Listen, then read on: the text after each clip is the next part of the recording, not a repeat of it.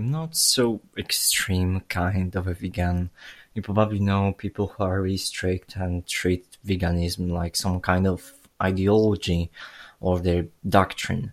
I think there are certain situations when we make mistakes or we don't have food to eat in our place and we just happen to eat something that is not vegan. Happens to everyone, and that's not the end of the world. I also think that there are certain animal products that can't be received without any cruelty or pain to an animal. For example, chickens in a correct environment are animals that can cooperate with a human.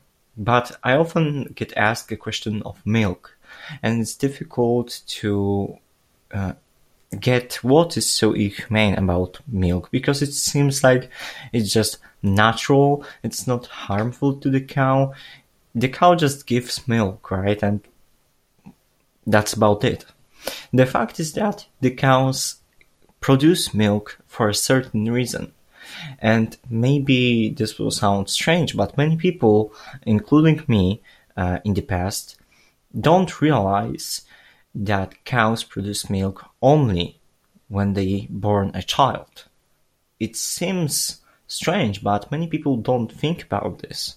So cow must born a child to produce milk.